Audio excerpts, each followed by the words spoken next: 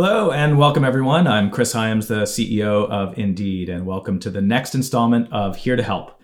This is our look at how Indeed has been navigating the global impact of COVID-19. Today is August 24th. We're on day 174 of global work from home. And for those of you that know Indeed, you know that our mission is to help people get jobs. And this is what gets us out of bed in the morning. It's what keeps us up at night. We also have 5 core values, and these are the fundamental ideas that guide us on that mission. They represent what we believe, and they help us make challenging decisions about our product and about our business. August is Values Month here at Indeed, and we've been using our 5 episodes throughout the month to explore each one of our core values. Our first core value is that we put job seekers first. Indeed is a marketplace. We connect job seekers and employers, but in every decision we make, we always ask first, what's best for the job seeker? In our last episode, I spoke with Indeed Product VP Terrence Chu about our second core value, pay for performance. Now, on the surface, this sounds like a business model, which it is, but it's also a foundational ideal of how we operate. If we're going to truly put job seekers first, we need to ensure that we're only getting paid when we're delivering value and helping job seekers. And this creates a really powerful alignment between Indeed, job seekers, and our employer customers. Today, we'll be talking about our third core value, data-driven. This follows from the previous 2. If we're really going to anchor our entire business on pay for performance, we need to be able to measure and continuously improve our performance. But as you'll hear throughout this conversation, the value runs a lot deeper than that. And so for this conversation, I am delighted to be joined today by Julie Scully, Senior Director of Engineering here at Indeed. Julie, welcome, and thank you for joining me. Thank you, Chris. It's great to be here. Great. Let's start where we always start with these conversations with just a quick check-in. Tell me, how are you doing today? I'm doing well. I think I'm very fortunate. My family all lives close by. We're all still healthy, able to support each other, and getting through this like everybody else. That's great. Well, you joined Indeed back in 2009, so you've been here quite a long time, and you started out as a software engineer. And over that time, you have had a number of different roles. You've grown quite a bit in your career here, but you've also always worked on and with our data to help people get jobs and to help employers make more hires. Can you tell us a little bit about your Indeed experience? Sure. So like you say, I've been here almost 11 years. I think I spent the first about 6 years working on the job search backend product. And so that is the entire data pipeline from where aggregation is out crawling the jobs on the internet, bringing that job data into our systems. And at that time, it's mostly unstructured. So it's sentences and paragraphs. But for our job seekers, we want to understand as much about each job as we can. So we want to know, does that job list a salary? What is it, full-time or a part-time job? So what Job Search Backend really focuses on is understanding as much detail as we can about each job and making it easy to search that and serve that to job seekers in real time as best we can. So it was a huge change happening over those first 6 years. We were doubling in size constantly. So it was just a constant keeping up with the data, making sure our systems were reliable and getting those jobs there in front of job seekers. I then had the opportunity to go and work out of our Tokyo office for a year. So this was a tremendous opportunity for me to spend that year. My family was able to go with me. So personally, my kids went to school in Japan for a year. We did a lot of traveling. We took full advantage of our open PTO policy, traveled all over Japan. But as well, professionally, it was a big change in my career because up until that point, I was always, I was leading the teams or managing the teams, but I was also the technical expert. I was deeply involved in all the systems that we built. And so moving to Japan and taking on new teams and helping new people really was a transition, I think, in my career in terms of learning how to lead through others, grow and empower technical leaders and help them make good decisions, even when I wasn't necessarily sure I knew exactly the answer. So I think that was a real change in terms of learning new strategies and toolkits for how to lead teams. And then after our year, we came back home to Austin. And I wanted to do something different. So I had been on the job search side of the house for a long time. So I came back and joined the employer side. So for about the last 3 years, I've been managing kind of the suite of teams that today we call our SMB area. Great. So our focus today is talking about the value of being data-driven. And so before we get into some of the details and how that looks day to day here, can you just give a little bit of a high level, what does being data-driven mean to you? So, I think to me at the core, being data-driven is really just about using data to inform our decisions. So we all have our experiences in life and our opinions that shape how we see the world. But our products need to work for users all over the world who have entirely different sets of experiences and opinions. And so my opinion really is irrelevant. What matters is, does it connect with our users and does it solve the problems that they see and they're coming to us to solve?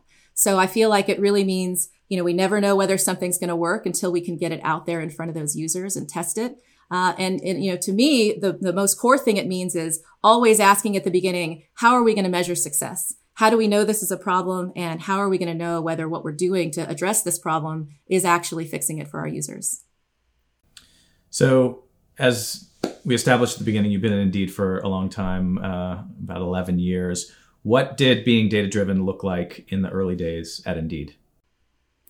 That's a great question. I think, really the value itself, I think wasn't so different in the beginning. So, understanding that we don't know the answer, looking for how we can measure whether or not we're successful, those things were the same. I think really what was different in the early days was that the organization really looked very different.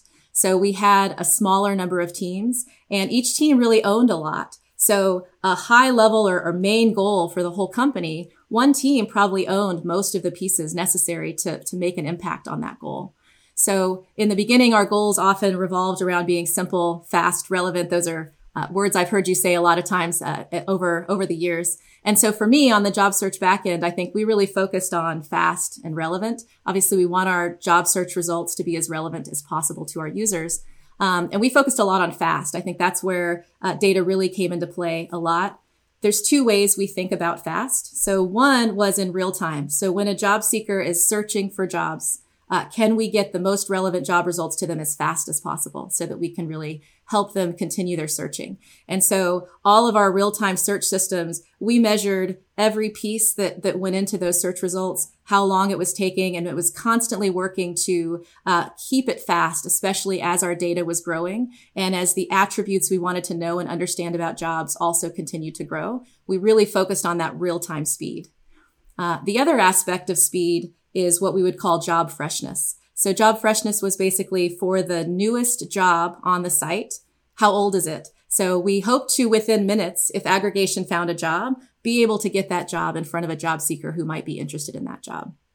And so we focused a lot on this data pipeline and trying to keep each step as fast as possible. And so that end to end of job freshness was one of our main KPIs or maybe SLOs in the early days. I think Ronnie used to get an email if it was more than 2 hours old, he would get paged. So certainly we didn't want Ronnie getting emails about our jobs being old. This is Ronnie Kahan, our co-founder and CTO for the company. That's right. So he was, you certainly didn't want to be waking our co-founder up in the middle of the night because our jobs were stale. So that was something that we really focused on a lot from the very beginning.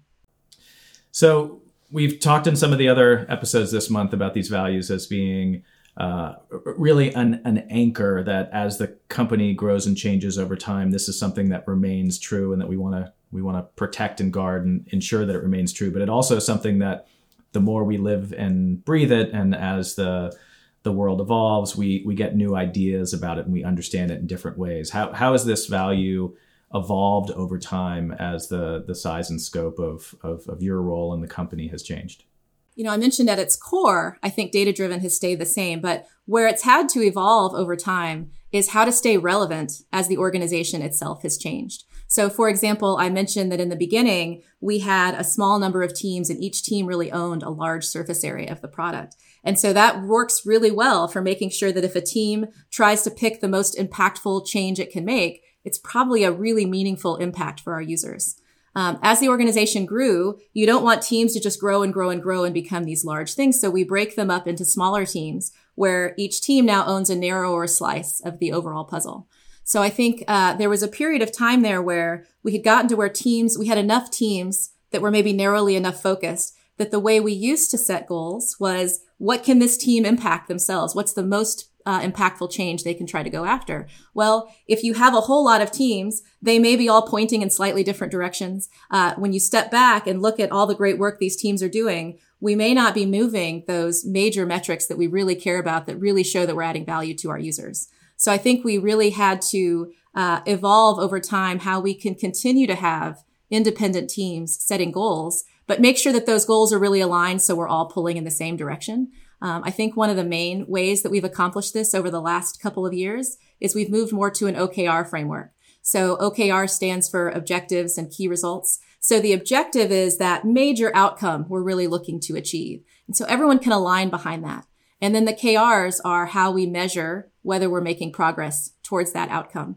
And so that allowed our teams to still look, okay, what's the biggest impact I can make towards those KRs and towards that objective? And what that means now is we might have 4 or 5 teams that have to come together and really work collaboratively across that set to move those big outcomes we're looking for. So to me, the core value of asking questions, using data to inform our decisions really has been constant throughout my entire time at Indeed. But how we use that to set our goals and actually make sure that we're still meaningfully improving the customer experience on our site has really had to evolve as the company has grown. So let's talk a little bit about how this actually works in practice. So can you talk a little bit about, what type of data do we work with? How do we manage the data? And what do we do when there's a decision we need to make and we don't have the data available we need? Yeah, that's a great question. It's a very engineering-centric question as well, because we care a lot about the data and infrastructure behind these things. I think, first, if we don't have the data we need, I think the first step is we seek it out.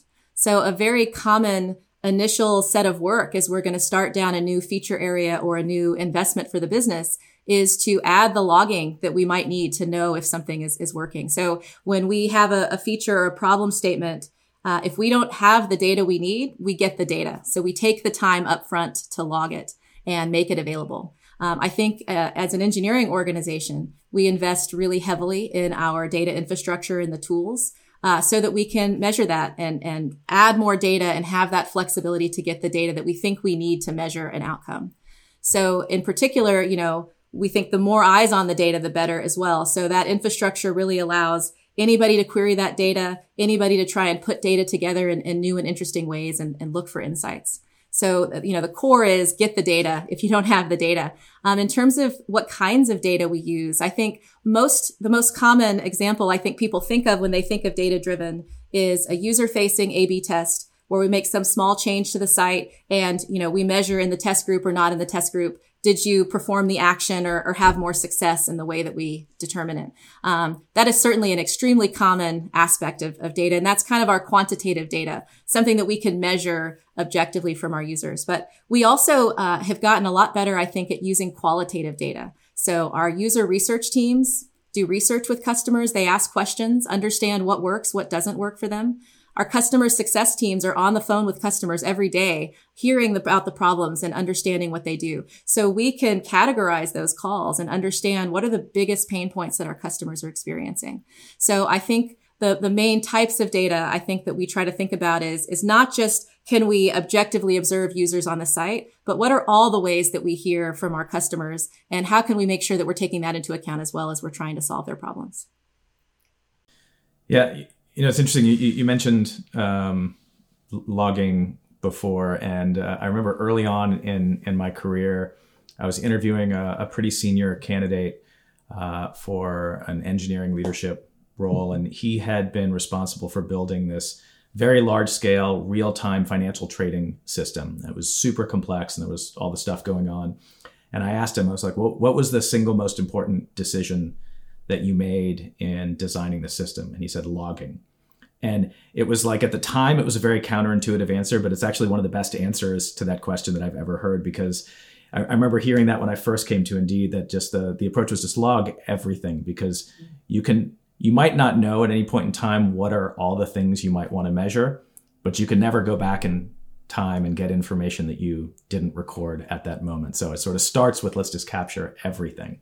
That's right. I'll have to say, especially when we would investigate, events, we logged a lot. And there wasn't ever an investigation that I participated in where we didn't come up with at least 5 more things we wish we had known. And then we go in and add that. So it's a continuous example of, or continuous improvement, I guess, on the logging. It's super critical.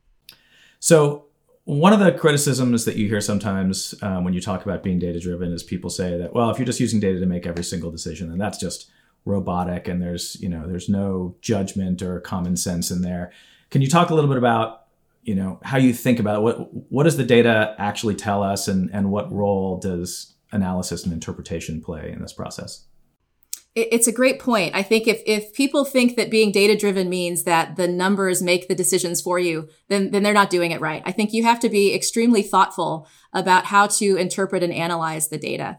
So I just mentioned that every investigation, we find more data we wish we had. So really making sure you're taking a complete, comprehensive picture.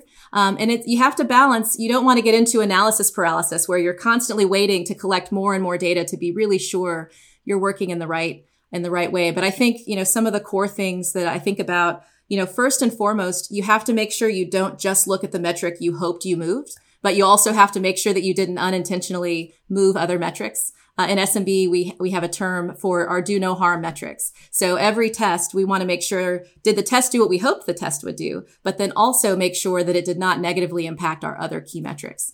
And it's rare, to be honest, that a test moves one and only one thing and everything else stayed exactly the same. So in almost every case, some things were up and some things were down. And so really taking a step back and grounding it in our customers. What are the pain points that they have? And as a whole, do we think that this change is making this experience better for them or making the workflow that they're trying to get through more successful? I think that's really, really critical. So the numbers and the data is super important, but you have to have a thoughtful team looking holistically at our product to really inform the decision, not make the decision from those numbers. So when we've talked about our values, one of the key aspects of them is that they're there to help guide us as we're making difficult decisions. In retrospect, it's sort of, okay, you could say it seems obvious that we should put job seekers first or that we should use data to make decisions. But these are things that are not always obvious. They often lead to not easy decisions, and sometimes there are challenges around them. So can you talk about some of the challenges of being data-driven? Sure. I think, I've touched on some of them as we've talked about the journey and the evolution of them. I think one challenge is the risk of getting to local maximas. So again, if you have a lot of maybe smaller teams or teams that are just focusing on what they can move, you might end up with a lot of work that's moving small metrics forward and not quite going after that big new innovative idea that requires a lot of people to come together.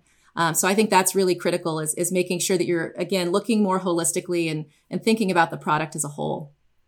I think another risk is sometimes there are improvements that we need to make that we don't expect to immediately see the value in the data. So I know both JobSeeker and SMB now have this concept of fixing broken experiences. The idea there is that there is sometimes spit and polish in our app. Something's not quite lined up correctly, or from one page to the next, it looks like it was designed by different people. And in truth, it was, right? But we don't want it to look like that to our customers. And so, I think cleaning up the UI, making the experience feel more polished and more cohesive and consistent probably is not going to immediately change or move a metric. So it's really important that you don't only work on things where you can immediately measure exactly what happened. Again, it's part of that balance and part of that comprehensive look at the application.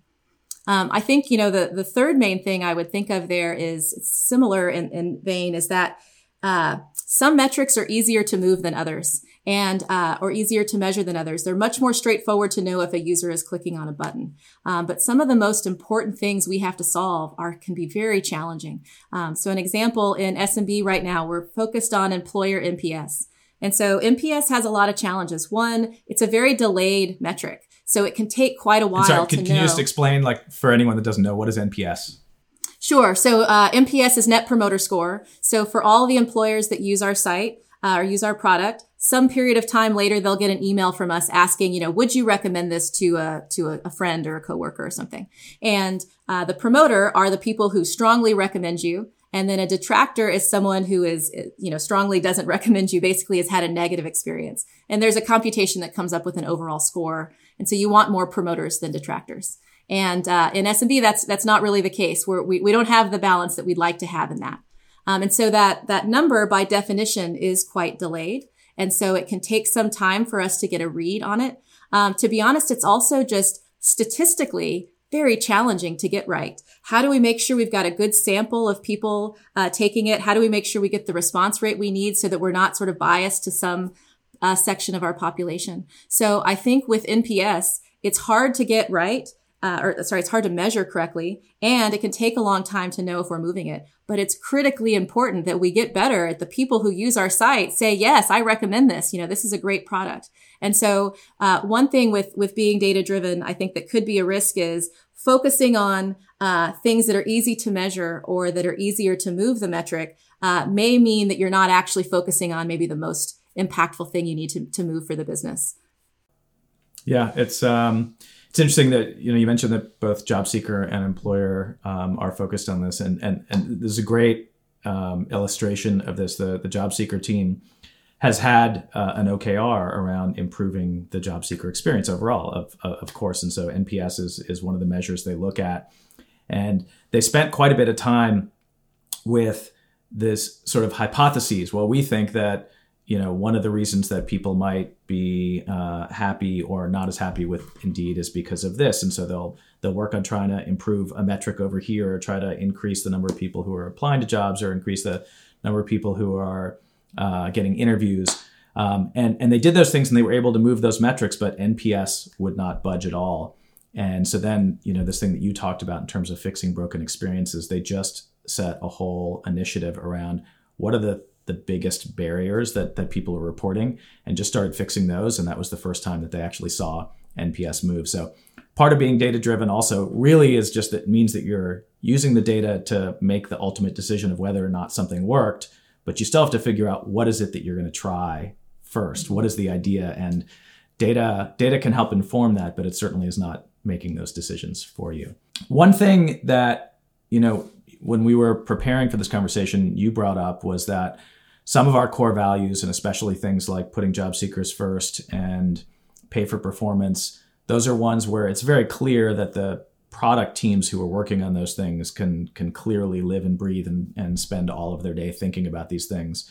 But when it comes to being data-driven, it's not. We've been talking primarily here about the product and engineering teams, but it's really something that affects everyone in the company. Can you talk a little bit about how we use data to make decisions in other parts of the business? Yeah, I mentioned in the first conversation what I love so much about this particular value, like several of them, is that really any person, any team, any function can live this, because it's a mindset, right? It's about always asking, how can I know if this is successful? And how do I know I'm really focused and working in the right place, in the most impactful place?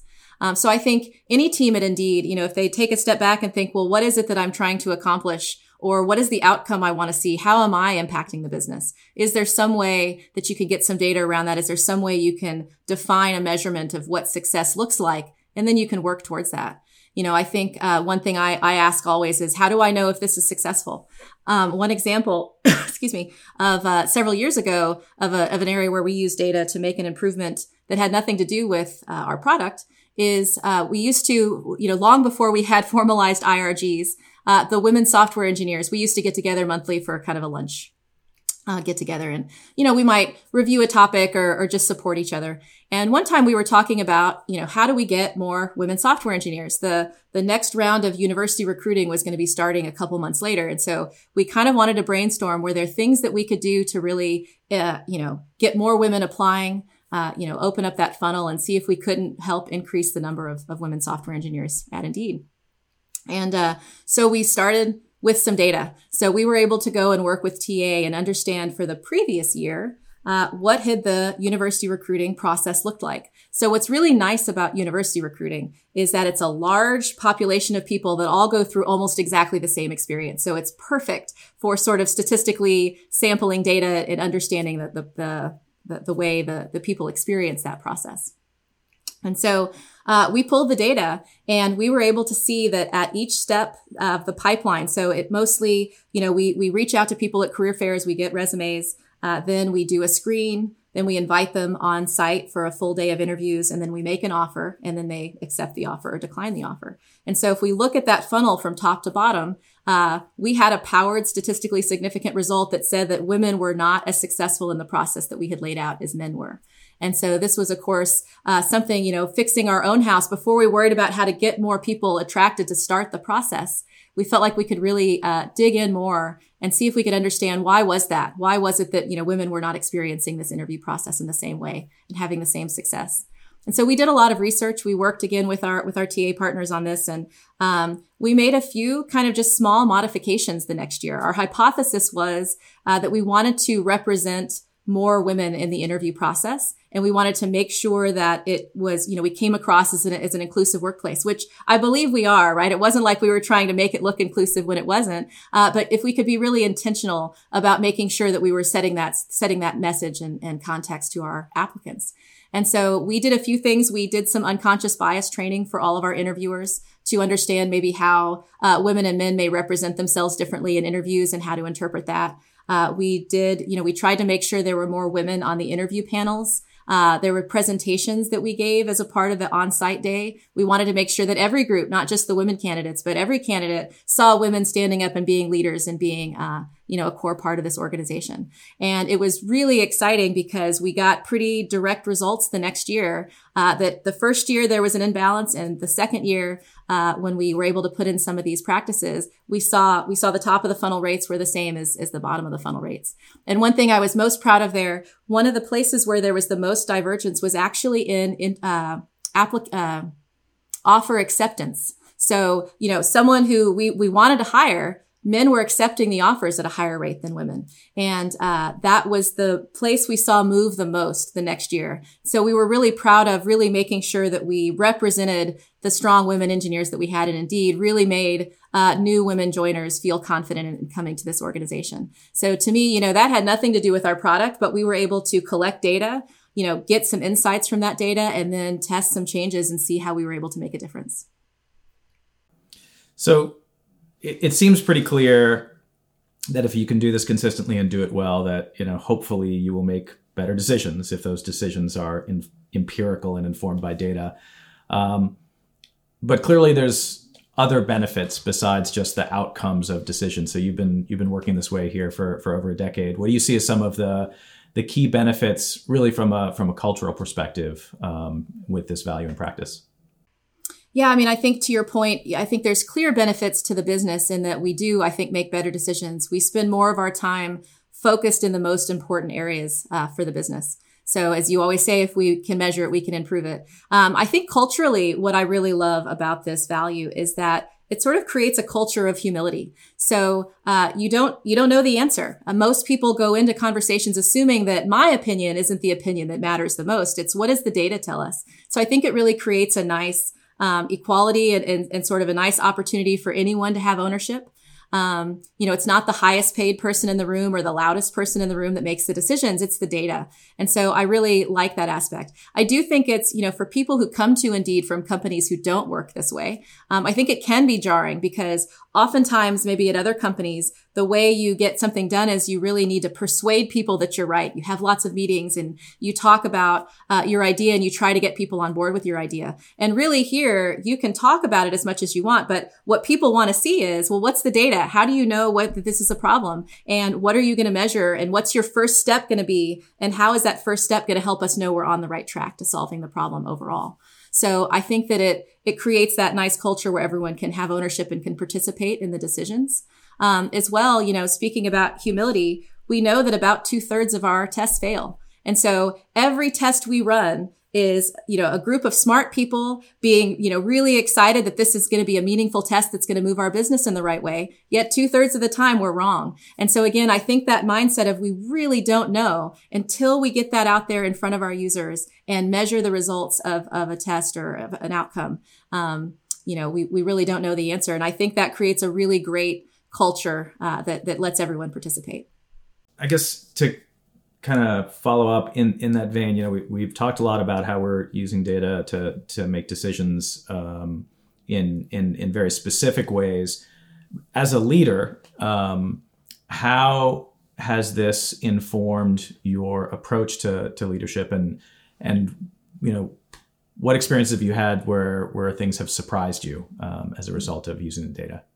Mm-hmm.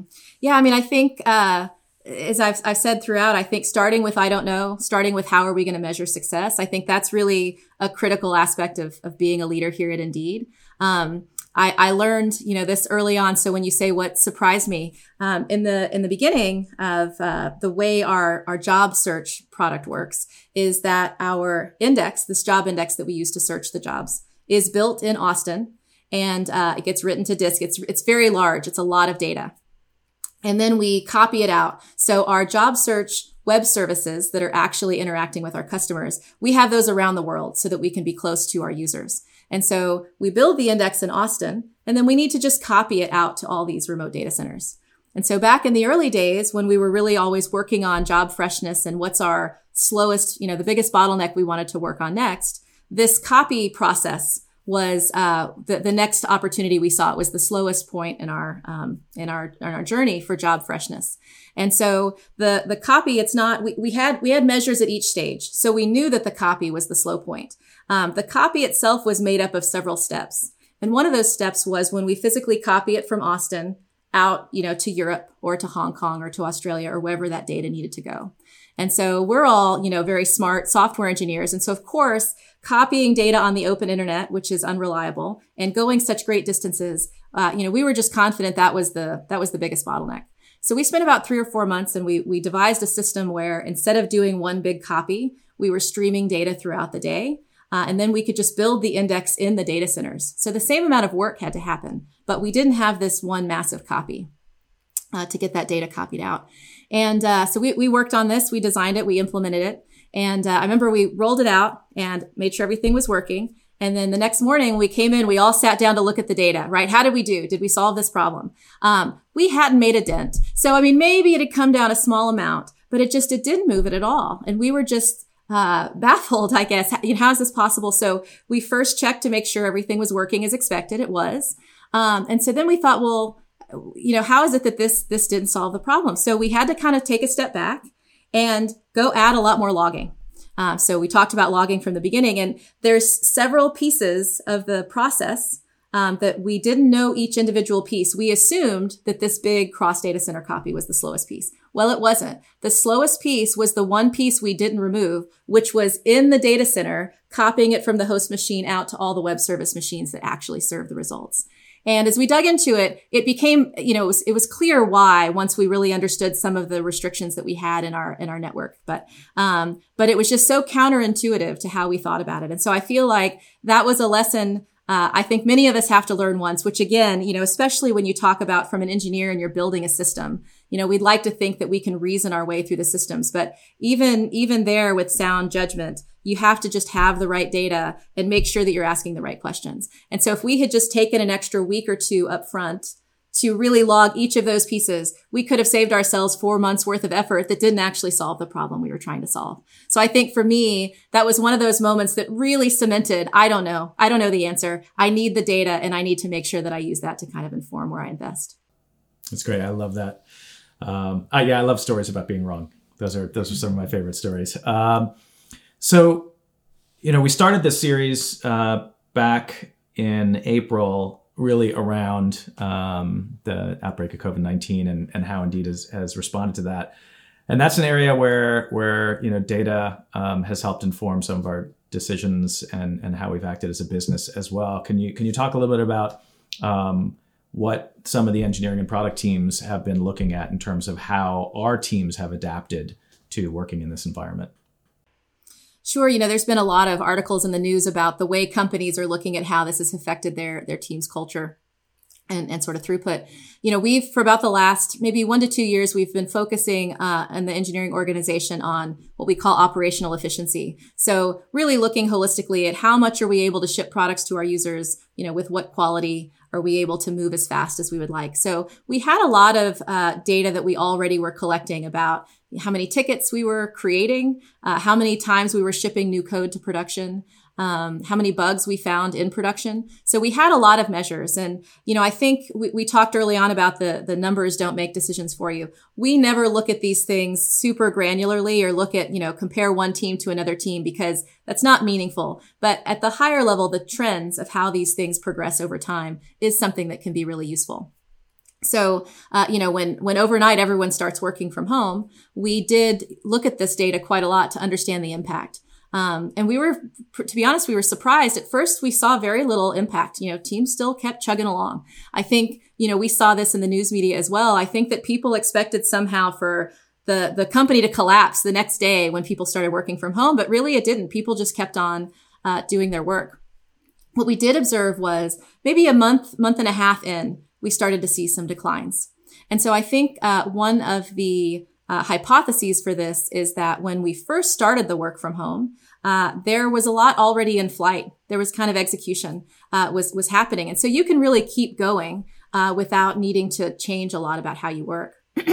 But as those projects wrapped up and people rolled on to new projects, that's really when we came across needing new strategies. So how do you collaborate with your stakeholders? A common early step in a new feature is for a set of engineers and maybe product and UX to get in the room and whiteboard out how they want it to work. Well, we couldn't do that. So I think what we found was as people were really starting to need to develop new things and come across parts of their day-to-day work that really required that collaboration and that community, they kind of had to, they slowed down a little bit as teams figured out new ways of working. And so we were a little bit concerned because it continued for several weeks, a decline there. But after about, a month or so of that, it started to come back up. And what we've seen is for the last couple of months, we've really achieved a steady state where we're consistently achieving the same velocity and throughput as we were when we were all in the office together. So, I think before COVID-19, would I have thought that we could basically turn our offices off overnight and except for a dip while people were adapting, really maintain the same velocity? I would have never thought that. So it's really been surprising and exciting to see. That's great. Well, that's as we wrap up here, one of the things that I like to hear from folks is obviously what's been going on for the last several months has been, an extraordinary challenge for the world and for our employees and our customers and for job seekers. And there's a lot that we all hope goes back to some kind of normal at some point soon. But there also have been things like our ability to, maybe work remotely that we've seen that have been, the silver linings. And so I guess what for you on a personal level have you seen that has given you some optimism for the months and years ahead? I think the main thing there really is just the ability for people to adapt to such change. And it's hard and it's stressful on all of us and it's not like it's easy, but people are making it work. So my kids, we started school last week. My kids are on day 3 of virtual learning. And every morning they get up and they put on their headphones and they're learning and they raise their hand for their teacher and they're running around playing scavenger hunt games and trying to engage with their classmates. And so I think it's really 5 months ago, was there any thought that we would be doing, schooling from home, where, the families are in a room together all on Zoom meetings? I think I hope it's not this way forever, but I think the speed with which people have adapted and the flexibility we've shown as a society in those things, I think has been really amazing. I think on a more personal level, a few weeks maybe after the initial kind of shutdowns happened, obviously everyone's in their homes and getting out and taking walks is the way you could get out of the house, right? And you could stay safely away from people. And there's a trail in my neighborhood that is very common walking path. And I remember, a few weeks in, one night we were walking and my kids started noticing these rocks. And so they were painted rocks along the trail that of course hadn't been there before. And they had butterflies. And it was clearly some children had done some of them, but some of them I think were done by adults. Some of them had words on them. They would say hope or love. And over the days, it just grew and grew. And I'm sure to this day, I don't know who started it. I'm sure lots of people are doing it now. But in our neighborhood, there are just these painted rocks that are everywhere. And it extended to mailboxes. So every house in the neighborhood where I live has a mailbox at the street in front of the house. And every mailbox has a rock on it. And it changes every couple of days. And it just has a saying or something inspiring on it. This morning, mine said nice yard, which I had to laugh because everything's dead. It's been 100 degrees for the last 3 weeks here in Texas. So I hope it was a joke. maybe my yard's doing better than other people's. But again, I think, on the national level, there's so much that divides us and there's so much we need to improve as a society. But I think if you look at your communities, the neighborhoods around you, the schools, your teams at work. I think people have really pulled together and adapted. I think that that really has, I found it really inspiring. Well, that's really beautiful. Thank you for sharing that. And thanks for joining me today for this discussion. It's been really great to talk to you and to get to know you over the last 10 years and to see you grow in your career here at Indeed, but also just to see how much you've helped really shape the culture here over time. So thank you for everything that you do for Indeed and to help people find jobs all over the world. Yeah, and same to you. And it really has just been an amazing last 11 years. I've gotten so many opportunities. It's been really terrific for me as well. So thank you for having me. Great. Well, thanks. And thanks everyone for joining us, and we'll see you all next week.